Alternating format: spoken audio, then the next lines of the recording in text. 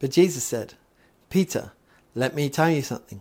Before the rooster crows tomorrow morning, you will deny 3 times that you even know me.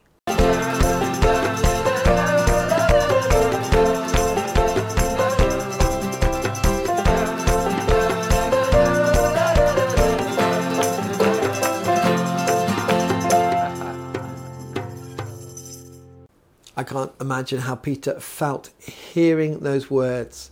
They must have cut through him.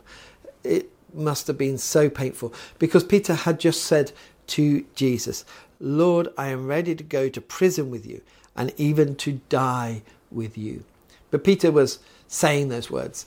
Jesus knew his heart as he knows our hearts. And so when Peter's like, yes, Lord, I'm all in. If we're in prison, we're in prison. If we die, we die. But actually, Peter, in his heart, he wasn't prepared to do that. And so Peter might have been expecting Jesus to say, yes, Peter, thank you, good and faithful servant. I know you will do that. But he didn't, because he knew Peter's heart. It was lip service to Jesus. And Jesus responded with these words, Peter, let me tell you something. Before the rooster crows tomorrow morning, you will deny 3 times that you even know me. Not just the once. Not like, I don't know that man. I don't know this man, Jesus. But 3 times. That's continual. One after the other. And then the final, last one. That is Peter's true heart at that time. And to hear those words, it must have cut to the quick. And Jesus being gracious, and we know that how much grace Jesus has for us, that he restored Peter on that shoreline. And that is the grace of Jesus. But he knows our hearts, and he knows where we are and our intentions. We can say the lip service, we can say the prayers, we can say that we're going to do this, and we far too often as Christians do that. And we might have good intentions, but when things get tough, the real heart comes out.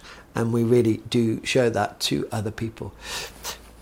But Luke records this for us.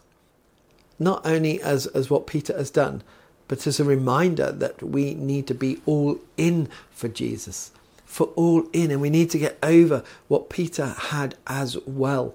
That fear that he had. That when they said you're going to go to prison or to die. Well, when they're saying, you know Jesus, and that became a reality. He denied Jesus because he didn't want to go to prison and he didn't want to die. That's not going to happen to many of us, but we can't deny Jesus. People will say, are you a Christian? Or ask us about Christianity. We might not say anything because we're embarrassed, or we think they're going to attack us, or whatever the emotions might be. But we have to be all in for Jesus. And we have to take that time to understand that we need to stand on God's word and stand for Jesus. He went to the cross to die for us. He paid the ultimate price. We can't deny him. But there is that fear as Christians. We are just people. But there is something that we do forget.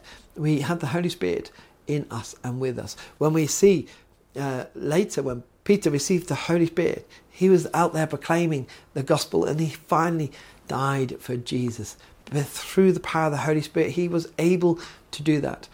Peter, at this point in the book of Luke, did not have the Holy Spirit. He was just Peter. But we do have the Holy Spirit, and that empowers us. He empowers us to be able to proclaim Jesus as Christ and Lord.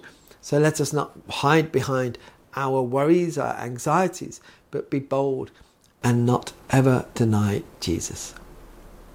Let us pray. Heavenly Father, we can be scared of people's reactions to us as Christians, but help us through your Holy Spirit to proclaim you and not to deny you. Amen.